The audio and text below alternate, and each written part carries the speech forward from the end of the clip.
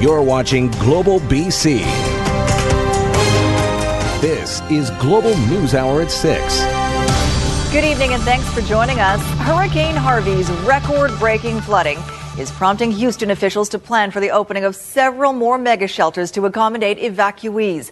The unprecedented flooding has driven thousands of people from their homes, particularly in the Houston area, where 2 dams are now overflowing.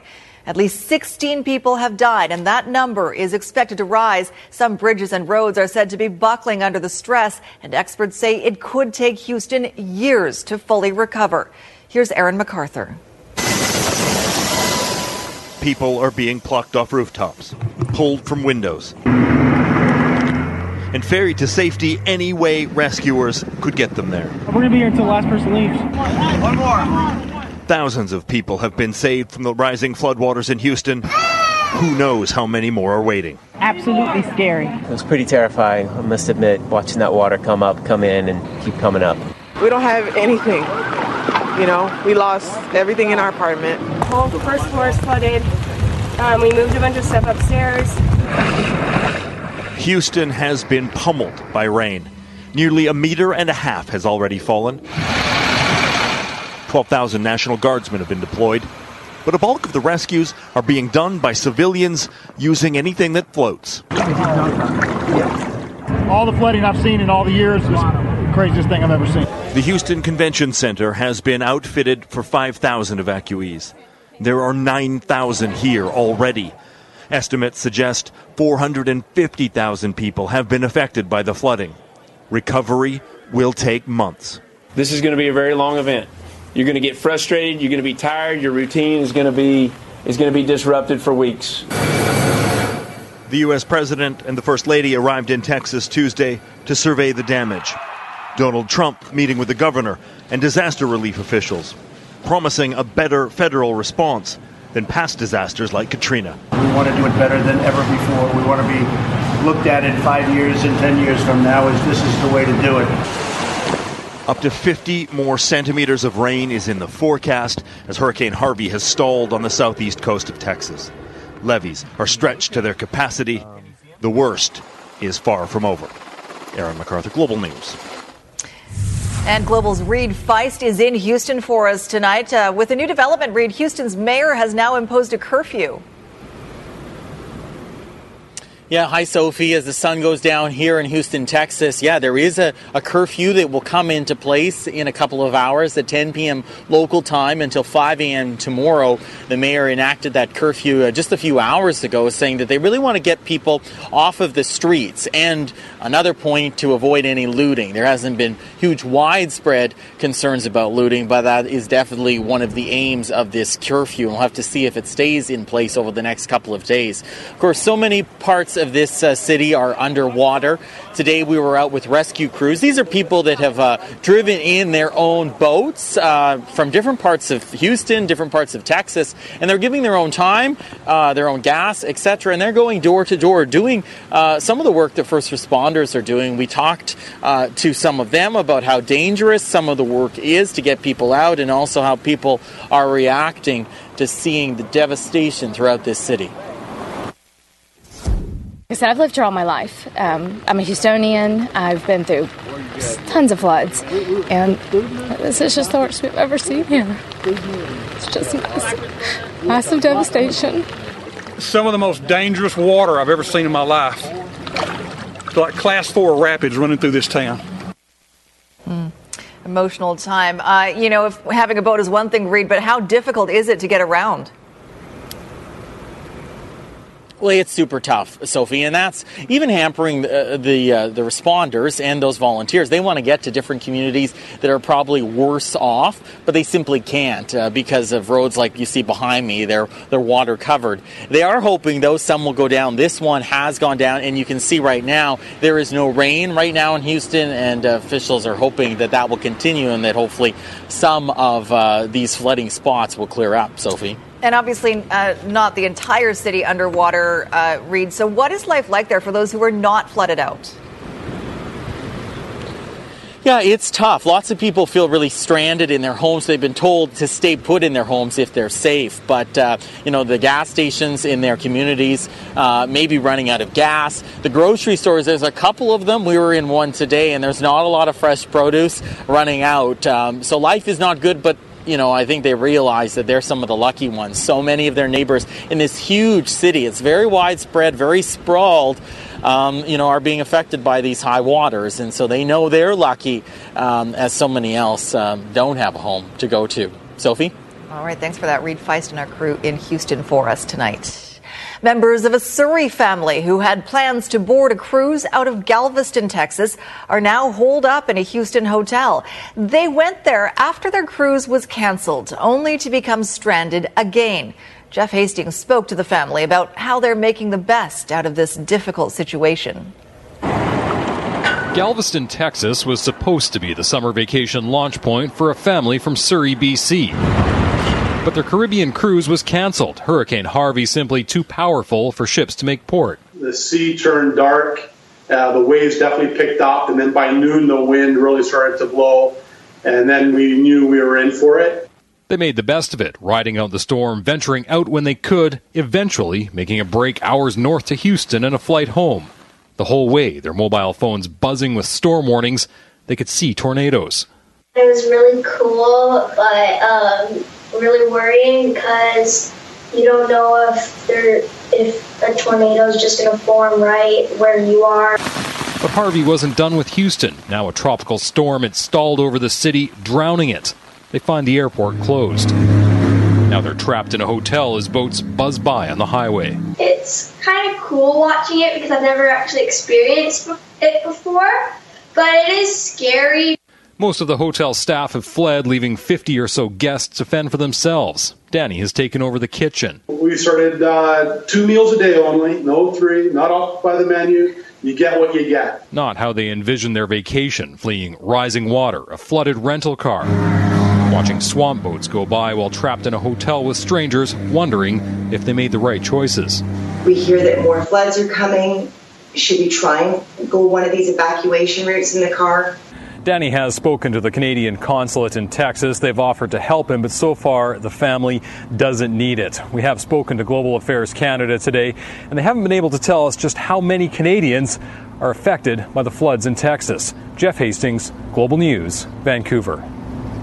Now, here at home, we are on the opposite end of the weather spectrum. Metro Vancouver receiving less than half the usual amount of rain seen during the summer months. Our Ted Chernecki is live with more on the impacts of our dry summers and the bright side of this. Ted. Yeah, bright indeed. We've had wall-to-wall sunshine now for about 2.5 months, and it has been warm. Now, you'd think because of that, we'd be experiencing near drought conditions like we did in 2015, a similar summer, but we are not. We all know how some gardeners talk to their plants, but it's so dry, some plants appear to be talking back. They were screaming. I could hear them. Water me. Water me. Feed me. We've had virtually no rain since the summer solstice, June 20th, just a smattering here and there for a couple of days. You can see the consequences everywhere, the so-called golden lawns, and all those leaves left barely hanging on, waiting to join the thousands of those already fallen down below. This week, the Park Board made a call to arms. Grab your garden hose, put it into the gator, and once a week is going to help out big time. Here's the Cleveland Dam when the Capilano Reservoir is overflowing. And here it is today. But this is what it should be looking like at this time of the year. And in fact, all of the Lower Mainland reservoirs are in surprisingly good shape. 61% of our reservoirs they're full. So we're in good standing for this time of year, despite the long, dry summers that we've had. Think back 2 years. The summer of 2015 was similar, but the difference is then thirsty Lower Mainlanders drove the water restriction level to 3. This year, we never passed level 1. We know we've started stage 1 a bit earlier, and we've done more advertising to let people know we have to really take care of our precious resource, the water. So they may not be worried too much about this behind me right now, but Metro Vancouver increasingly is worried about these extreme weather events like Houston, because they're saying even in a rainforest, there's no way we could absorb that kind of rainfall here. So preparations are underway to somehow deal with that, because we expect Pacific Northwest storms to probably increase in intensity as well. And on the flip side, they're even preparing for even extended, longer drought sessions here, because there's even some consideration going on about raising the Seymour Dam to increase our water supply. Either way, it's going to cost billions. Sophie? All right, thanks for that. Ted Chernecki reporting tonight. A new air quality advisory is also in effect now. Meteorologist Christy Gordon joining us with those details. Christy.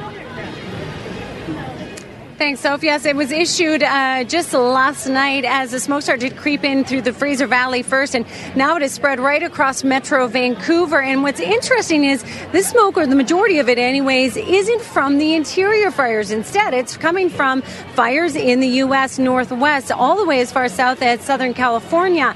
And we're seeing that right up into our area. Now, the good news is we're going to see a big change in our weather pattern tomorrow with more onshore flow. I think you can expect majority of that smoke to clear at least by the end of the day. All right. Thanks, Christy. Breaking news now near the BC-Alberta border. A serious crash on Highway 1 brought traffic to a standstill in both directions late this afternoon. It happened just west of Field. Witnesses telling Global News it involved an RV and a transport truck, and there are reports of fatalities. But at this point, none has been confirmed. The highway reopened just a short time ago. And a large vehicle fire broke out on the Coquihalla Highway this morning. Time-lapse video from the Drive BC website shows the rig going up in smoke at around 8:30 a.m. just north of Hope. The truck was carrying forest products at the time. No word on what might have caused that fire. And this 3-alarm fire breaking out at a furniture warehouse in Newton. It happened at around 1 this afternoon in the area of 72nd and 133rd. Witnesses say it broke out at the back of the Deluxe Solid Oak Furniture store. There's no word on how it started, and the extent of the damage is not yet known. One person has been arrested in connection with a drug-related search warrant executed in Vancouver's Olympic Village. A heavy police presence seen at an apartment near Columbia Street and First Avenue just after 4 yesterday afternoon. Vancouver Fire and Rescue also called in to assist when officers observed unknown substances in the suite. Police were back at the scene today collecting evidence. Residents in the surrounding area have not been evacuated, but 2 officers who were involved in the original search did go to hospital. They did feel a little lightheaded, and it could have been from any number of things. So as a precaution, they went to the hospital and they were released without any treatment. The investigation is ongoing. Well, separating recycling materials can sometimes be confusing, but the amount of contamination seen in Surrey has prompted an audit of residential recycling bins. John Hua explains just how bad the problem is and the penalties offenders could face. John. Well, here in the city of Surrey, people are coming out to the curb to find stickers like this one on their blue bin. And according to city staff, it's a message saying they need to do better. Bernadette Novak knows what goes into her blue bin. Well, I think it's pretty important because they're going to have to live in the garbage if we don't take care of it now. But some of her neighbors in Surrey are getting the message another way. These stickers part of a citywide audit targeting those who are tossing the wrong things into recycling. There's some lazy people out there. You know, there's some people that just really don't care. And then there's people that just don't know. Well, some people that got the sticker say it was just an honest mistake. When I drop or my son drops, they forgot which one is good. Others feel the city is trying to shame them into compliance. We're here to work with you. We're certainly not here to shame you. And if there are any issues whatsoever in that regard, we'll rethink our approach and strategy. And when it comes to things that should not be going into the blue box, the city of Surrey has a contamination ratio of about 10 to 12%. That includes everything from PVC pipe, frying pans, even propane tanks. And the city says, according to its contract, it needs to get that contamination number down to about 3%. Or face a fine of $240,000 a year. Potentially, that contract may not be renewed. So we want to ensure that we protect that for the best interest of our residents and for the environment. Part of that contract includes Recycle BC covering Surrey's cost. for both collection and processing. Currently, that translates to a savings of approximately $60 per household per year. The city says it will boost its educational campaign to help curb any confusion. But for those who don't get the message, their house might be missed next collection day. Now, according to Recycle BC, even though their contract stipulates a contamination percentage of only 3%, the provincial average is about 7%. And they say they have yet to dole out any fines. Sophie? John Hua in Surrey tonight. The man behind the killings of his own mother and grandmother was up for parole today. Darren Huneman was found guilty 25 years ago of being the mastermind in the murders. Today, he sought freedom before a parole board as members of his family watched. Why they say he should never get out in just over a minute. Cannabis for canines. Can pot help man's best friend with certain ailments? Some marijuana dispensaries think so. What pet owners need to know coming up. And as supernatural BC as it gets, a kayaker's unbelievably close encounter with a pod of orcas. Those stories later on the NewsHour. Well, the architect of two of the most brutal murders in BC history went before a parole board today, asking to be released from prison. Back in 1992, 18-year-old Darren Huneman, who's now changed his name to Gowan, was convicted of first-degree murder, along with the two high school friends he hired to kill his own mother and grandmother. Grace Key reports on today's hearing. Sharon Huneman and her mother, Doris Leatherbarrow, were brutally murdered in their Tsawwassen home back in 1990. Sharon's own son, Darren Gowan, was the mastermind, hiring two 17-year-old classmates to carry out the plot for the inheritance money. All three were convicted of first-degree murder. The family, even though Darren is part family, they're adamant they don't want Darren to have any privilege of parole. Doris's brother-in-law and sister were in Matsqui Prison in Abbotsford to attend via video live stream Darren's parole board hearing from his Quebec prison. He was applying for temporary escorted absences, and the last time they saw Darren was 26 years ago. He was just 18 years old. He's a different type of a person, and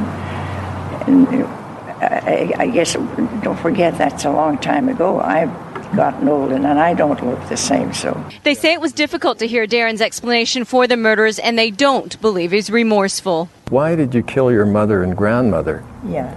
Okay, with the explanation and a lot of crying and sobbing and primarily money, and he tried to say that Sharon was an overbearing parent that should give you the right to kill your mother? In the end, Darren was denied parole. As for accomplice David Muir, he was released more than a decade ago. And Derek Lord will be having a parole board hearing next month. They will be there for Lord's hearing as well, despite the painful process. And you hear it all over again and over again and over again. You know, so the hurt doesn't go away. Grace Key, Global News.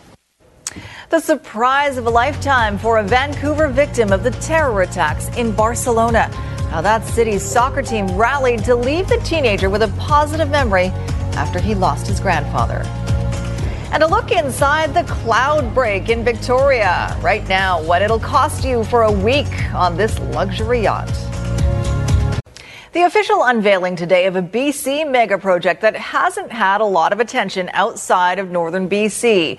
Neetu Garcha was on hand for the official opening ceremony of what is now Canada's second largest container facility in Prince Rupert.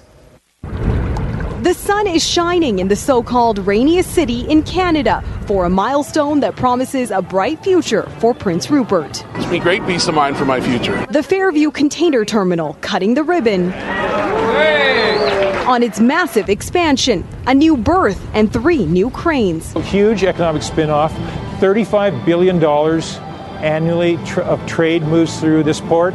and $5 billion of exports. Port officials say the expansion means this terminal's capacity is now 1.35 million TEUs annually. In other words, 1.35 million shipping containers like those behind me. And it's now able to service the world's largest container ships. This community and this port was on its knees economically, and there was a lot of talk about who was going to be the last person to leave town and shut the lights out. And today, this is a vibrant economy. When it opened 10 years ago, it was the first dedicated ship-to-rail container terminal in North America. It opens up a corridor in the north for an opportunity to extract our resources and export them. And with that in mind, it also creates tax revenue in dollars for us as a province. Prince Rupert's geography on BC's north coast makes it the continent's closest port to Asia, with potential to save up to 3 sailing days over other big port facilities like Vancouver and LA. We're already planning phase 3 to 2.5 million TEUs. We will be nipping at the heels of the Port of Vancouver. A historic time for a once sinking community. I know a lot of friends had to leave that were here working, went down to the Lower Mainland to work because they had no other choice. For me, I'm always going to stay here in Rupert, and I'm happy I did. Neetu Garcha, Global News, Prince Rupert. A blast from the past in Vancouver's West End this morning. A fully restored 1929 fire truck called the Bickle Pumper returned to Fire Hall 6, 66 years after it was retired. That truck cost $15,000 brand new and was the largest fire truck in Canada when the West End was more houses than high-rises. Collector Brian Beard spent 2 years and an undisclosed amount of cash to bring the Bickle back to its glory. It was a pile of parts. A Vancouver cop had it. He bought it in the 70s sometime and ended up taking it apart thinking he was going to restore it, but he never did. Beard is hoping the Bickle will someday be permanently returned to Vancouver Fire and Rescue. A Vancouver teenager who witnessed the Barcelona terror attack that killed his grandfather has received the VIP treatment from the city's soccer team, the once-in-a-lifetime experience posted by the team on social media. 14-year-old Duncan Bates was there when his grandfather, Ian Moore Wilson, died in the attack on Las Ramblas. Last week, he was the special guest at the headquarters of FC Barcelona and got to meet the team's players, including superstar Lionel Messi and Ivan Rakitic, Duncan's personal soccer hero. The family had traveled to Barcelona so that Bates could take part in a soccer clinic run by the club. His grandmother insisted that he attend that clinic because that's what his grandfather would have wanted. Enough is enough. Warnings to North Korea after its latest missile launch, the international response, and a look inside the command center where they're preparing for the worst. Plus, dogs and dope. The Vancouver dispensary offering cannabis to canines. Next.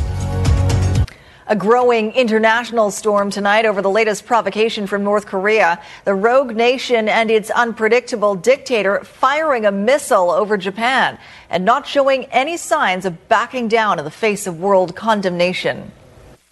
North Korea tonight released images of its leader happily overseeing the regime's latest missile launch. A launch that triggered warnings in Japan. Alarms and text alerts telling people to take cover. The ballistic missile traveling 1,500 miles over the Japanese island of Hokkaido, a 14-minute journey into the Pacific Ocean. Kim Jong-un's provocation prompting an emergency meeting of the UN Security Council.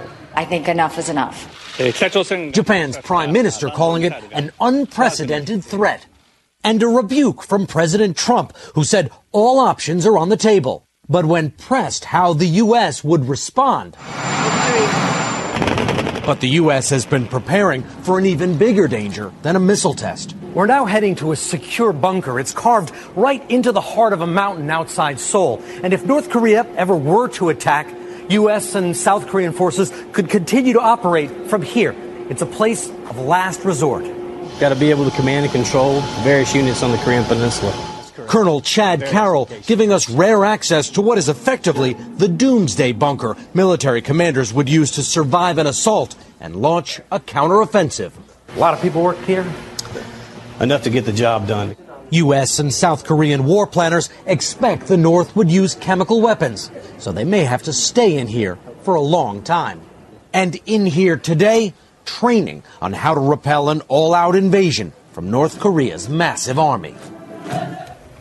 Caught on surveillance video in southeast China, a terrifying experience for a woman in a subway station. As she heads toward an escalator, a floor panel suddenly gives way underneath her. A number of people scramble to pull her out of the deep hole that she'd fallen into.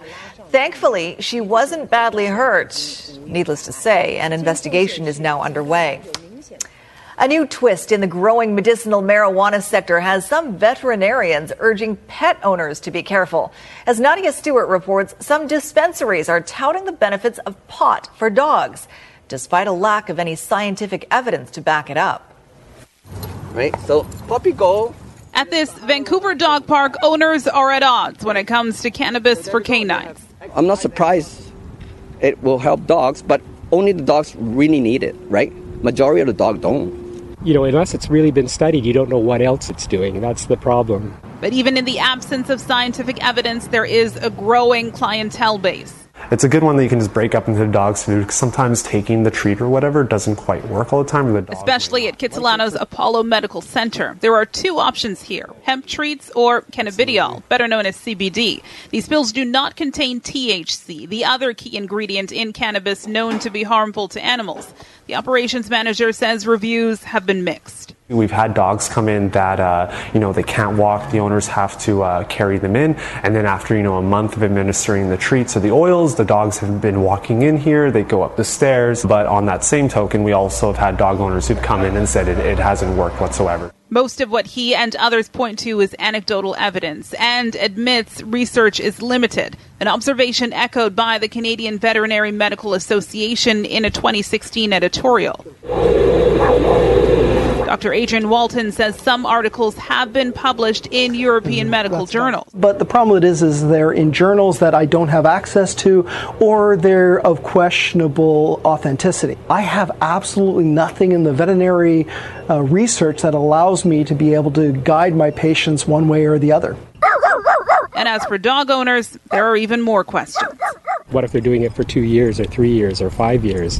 What effect is that going to have on their physiology? The unknown not stopping many owners from taking a chance. At this dispensary alone, cannabis for dogs accounts for up to 50% of all sales. Nadia Stewart, Global News. Supernatural BC caught on camera. Once in a lifetime. Never will happen again. Why, it's not exactly the close-up it appears to be. Up next. And later, the food of the future being fried up at the PNE. Well, think these photographs of an orca encounter near Courtenay are amazing. Wait till you see the video that goes along with. That's right after Christy's forecast. And let's head down to the PNE now, where Christy is standing by with a look at another hot few days ahead of us. Christy. Well, Sophie, actually, the heat is going to ease off a bit in the next couple of days. Today, certainly the hottest that we've seen. We broke a record at the Vancouver Harbour Station, which is near downtown Vancouver.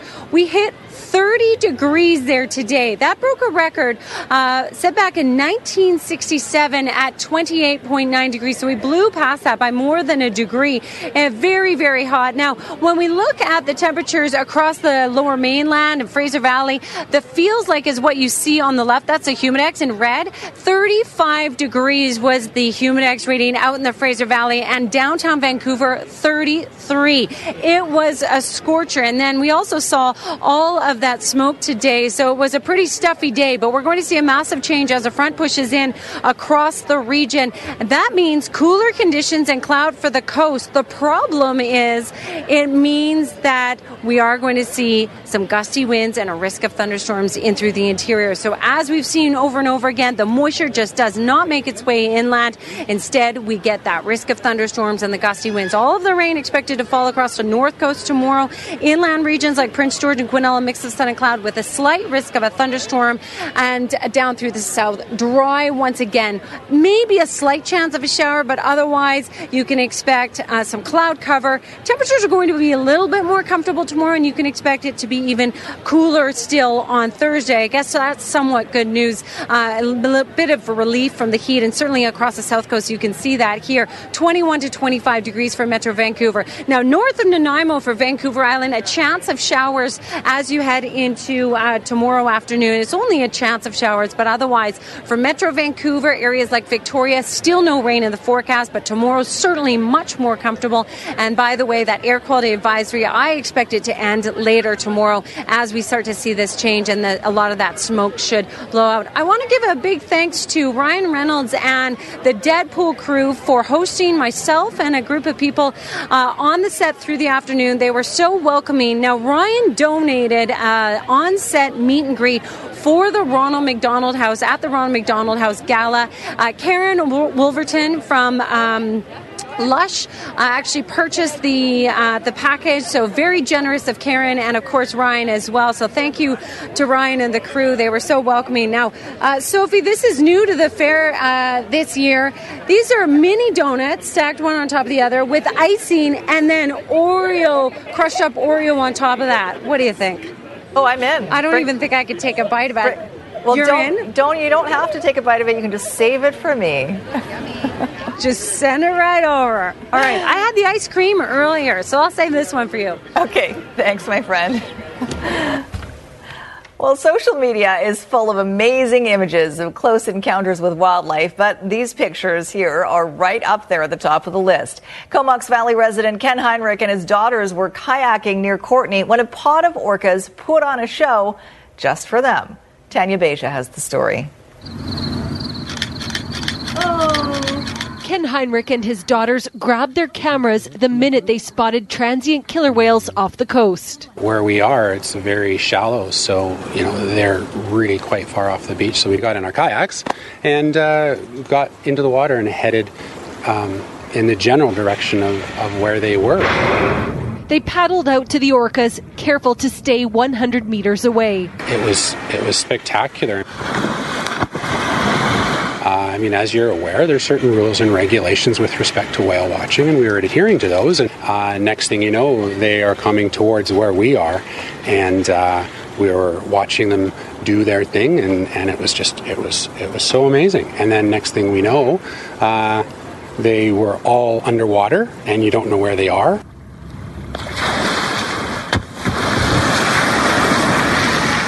Oh my goodness, my heart.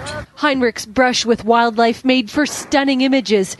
Pictures, he says, that give a false impression. And it looks, and the pictures as well, it looks like they were close, but it's not as close as some people are thinking. I was on a full zoom on my video, and my daughter was using a big telephoto lens. So you really lose the depth perspective.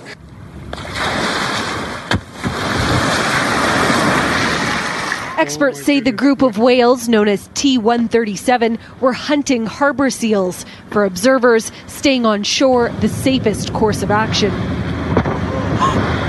With the hunting activity, if you get in too close, their prey will actually use your boat as a shield. We have seen this before, and that is really putting you at risk for either collision with the whales or for getting capsized by the whales. It was closer than I really wanted, but the reality is you don't get to choose where the whales swim. Heinrich sharing the video so others can enjoy the experience. Tanya Beja, Global News. Incredible. Well, a super luxury yacht that dwarfs even whales is anchored in BC tonight, and it's available for rent. The Cloudbreak is a 72.5-meter yacht that sleeps up to 12 people comfortably. Might be a bit of an understatement. Along with palatial bedrooms and bathrooms, it includes a helicopter pad, exercise room, sauna, on-deck jacuzzi, and fireplace, of course. It's also fully outfitted with every kind of water toy imaginable. And the rate?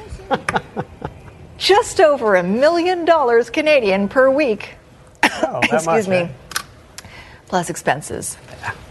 You need a purser. I'm sure I do. I could get sick on that thing just as easily as I could get sick in a kayak. But we could fly in a doctor to take care of you. You There's probably a could. Landing you could pad. fly me off and take me back to land. I think we should. But it is a lovely looking boat. The next news hour on the road should be news hour on the cloud break. It's not a bad idea. Right? Yeah. And then, you know what? There could be a storm, and we get lost on an island, and we have a whole new series. That sounds like a good show. Doesn't it sound like a great show? We should pitch that. Yeah. And then we'll have this professor guy who will invent everything except a radio. It's very bizarre. Why is a Canadian rugby star taking a shot at the NFL? Opportunities came, I was more open to pursuing something else. North fans Adam Zaruba is still in Philadelphia Eagles camp, hoping to make the cut.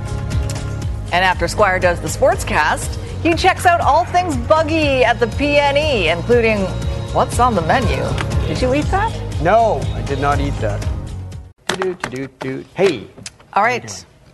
I'm just imagining you eating the crickets and on a ride at the PNE. Oh, that would be. Listen, I already did my PNE thing where I ruined a shirt with chili. Yeah? You were there. I don't need to do anything more than that. Successful than you. I'm surprised you didn't take your eye out with that little stick.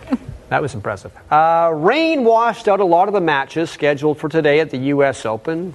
Among those washed out, Vasek Pospisil of Vancouver and Quebec's Eugenie Bouchard. The ones that were played under the roof at Arthur Ashe Stadium did go. Rafael Nadal won his first-round match in straight sets. But there was another upset on the women's side. Now, last night you had, I guess, kind of an upset. Sharapova knocking out number 2, Simona Halep. Today, it was the defending champ on the women's side that got tossed out. Angelique Kerber taking on Naomi Osaka of Japan. Osaka won the first set 6-3. Now, Kerber had a great 2016, but she's been really off in 2017. Had a bad French Open. Coming to the net, Osaka wins the first set 6-3. I love this shot. Just half the court here. Right coming up here. There. No way you're getting that. You're back on the baseline. That was good. And this for the win. Straight sets. Osaka is on to round number 2, and the defending champ is out. How about Denis Shapovalov? First, the U.S. Open would not give him a wild card, which forced him to play his way into the tournament through a qualifying tournament. But now everything has changed. Tomorrow at about 6 our time, Shapovalov will play Joe Willie Tsonga, and they'll play it at Arthur Ashe, the main stadium at the U.S. Open. And a lot of experts think that Shapovalov could pull an upset in this one. It'll be a round 2 match. Okay, last night, another one of these spectacular grabs by Kevin Pillar. No regard for life or limb. His only concern is the white sphere with the stitches on it. And he goes after it like no other player. He's done this so many times with the Blue Jays. Spectacular grabs. Remember, at one time, he was a Vancouver Canadian. Well, the NFL's preseason will end this week. After that, a lot of players will find out if they have made a team or not. One Canadian who's still being given a chance is Adam Zaruba. He was a rugby star for Canada. He went back to his football roots to try out as a tight end for the Philadelphia Eagles. He is still with the Eagles, and in many ways, the fact he is still in camp is a huge victory for him. Play action for McGloin, and a wide-open look to Adam Zaruba. This is the first game-action football pass Adam Zaruba's hauled in since graduating from North Vancouver's Carson Graham High School back in 2009. A 26-year-old rookie, Zaruba is the ultimate NFL long shot who's trying to crack the Philadelphia Eagles roster. It's always been on the back burner, for the last couple of years. But my focus has been rugby up until now. But, after the Olympics, my scope has been broadened a little bit. And so when opportunities came, I was more open to pursuing something else. And, this opportunity came and I couldn't say no. So. Zaruba! Can the big fella go all the way? Oh, yes, he can. Adam Zaruba. For the last 5 years, Zaruba's been making his mark on the rugby pitch, starring for a men's 7 side. But how he's gone from a rugby standout to a potential NFLer is the stuff movies are made of. Following the Rugby 7 season, out of the blue, he received a call from a South African agent inquiring if he'd like to give the NFL a shot. Naturally, Adam said yes. The Eagles were intrigued by the size and speed of his 6'5" frame, so they said yes too, So here we are. How confident are you that you could land a spot on this team? Well, I mean, like athletically, I know that like I can shape up and do it. It's going to be getting into my book and learning everything and making sure that I can adapt to all the systems and everything like that. But I'm feeling good. Like every day, just keep getting better, and we'll see what happens. Zaruba's been putting in 12-hour days at training camp, snagging upwards of 100 balls a day, trying to get up to football speed. It's a lot of catching up to do. Come Saturday, the Eagles will do some serious roster trimming. If he can stick on the practice roster, his next call just might be from Disney. Jay Janwer, Global Sports. Now, this is what an exciting young hockey team can do for you. Today it was revealed that where the Toronto Maple Leafs and Toronto Raptors play will change its name. It will no longer be Air Canada Centre. It'll be Scotiabank Arena. The change will happen next July. It's a 20-year deal between Scotiabank and the Maple Leafs and the Raptors, and it's the biggest of any arena in North America. Scotiabank will pay $800 million over 20 years, or $40 million per year, to put their name on the side of the building.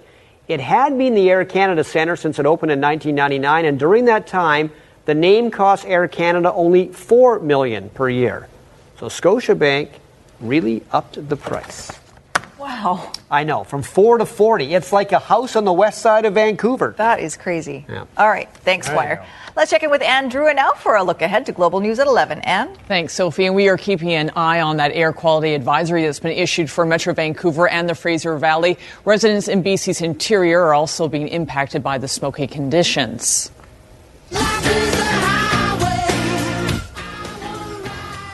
And Canadian iconic musician Tom Cochrane is down at the PNE tonight with Red Rider. Cochrane's career now spans more than 40 years, if you can believe it. Jay Durant will sit down with him just before he hits the stage at 8:30, and we will have that special interview for you and join us tonight at 11 o'clock. Sophie, 40? I know, time flies. Goodness. Thank you, Ann. 40 years? Did you bring back dinner for us from the PNE? Oh, did you want a little cricket? I would like to try a little cricket. Are you feeling, got a hankering for cricket? We're going to check out the crickets. Right. The cricket burger after this. Coming up on ET Canada, Hollywood stars helping out the victims of Hurricane Harvey. Why Taylor Kitsch went over to the dark side for his new thriller, and stories from the road from pop stars The Vamps. That is coming up at 7, right after the news hour. Back to you, Sophie. The lights. Yeah. So it's dinner time, so it seems fitting. Well, you said you ate an ant once in Colombia? I did, yeah. Yeah, well, I have bugs have not, I've said it before, I do not like eating anything I can kill with Raid. But that's only part of what this story is about. It's all about bugs and the PNE, but not all about food and bugs. Oh, you'll find out. Here we go. There's kind of an insect theme at this year's PNE. You can see what bugs would look like if they took a lot of steroids. We have at this location 19 animatronic insects, and they range in everything from a very well-known ladybug to something a little bit more on the interesting side, like the orchid mantis. Interesting, yes, and a bit gross. But while these triple XL insects are getting a lot of, wait for it, buzz, pretty much writes itself. The real bug discussion revolves around this. So this is what a 10-pound bag of crickets looks like. They're all free range, if you can believe it. Really? Yeah, well, we'd hate to have it any other way. So these crickets I see in the bag here, these are all roasted. They are dry roasted. They are used on the burger like a condiment. A condiment with eyes and legs. So when you bite in, you get that crunch. Do crickets have any taste, really? The crickets themselves, these ones are barbecue flavour, but they really don't. I mean, if you can get over the texture, there's no flavor to them. It's pretty gross looking. Yeah, no, I'm not a bug person, so that's not my thing. But it is other people's thing, from first-timers to cricket connoisseurs. I used to eat them in Uganda, called sinani. You fry them a little bit of butter, some salt and pepper and lemon on them, lemon juice, delicious. And if that cricket recipe doesn't convince you, how about crickets and French fries? Not bad. Great. Crunchy. High in fiber, protein, calcium, minerals, the superfood of the future. Yeah, I don't like the future anymore. I'm all about the past.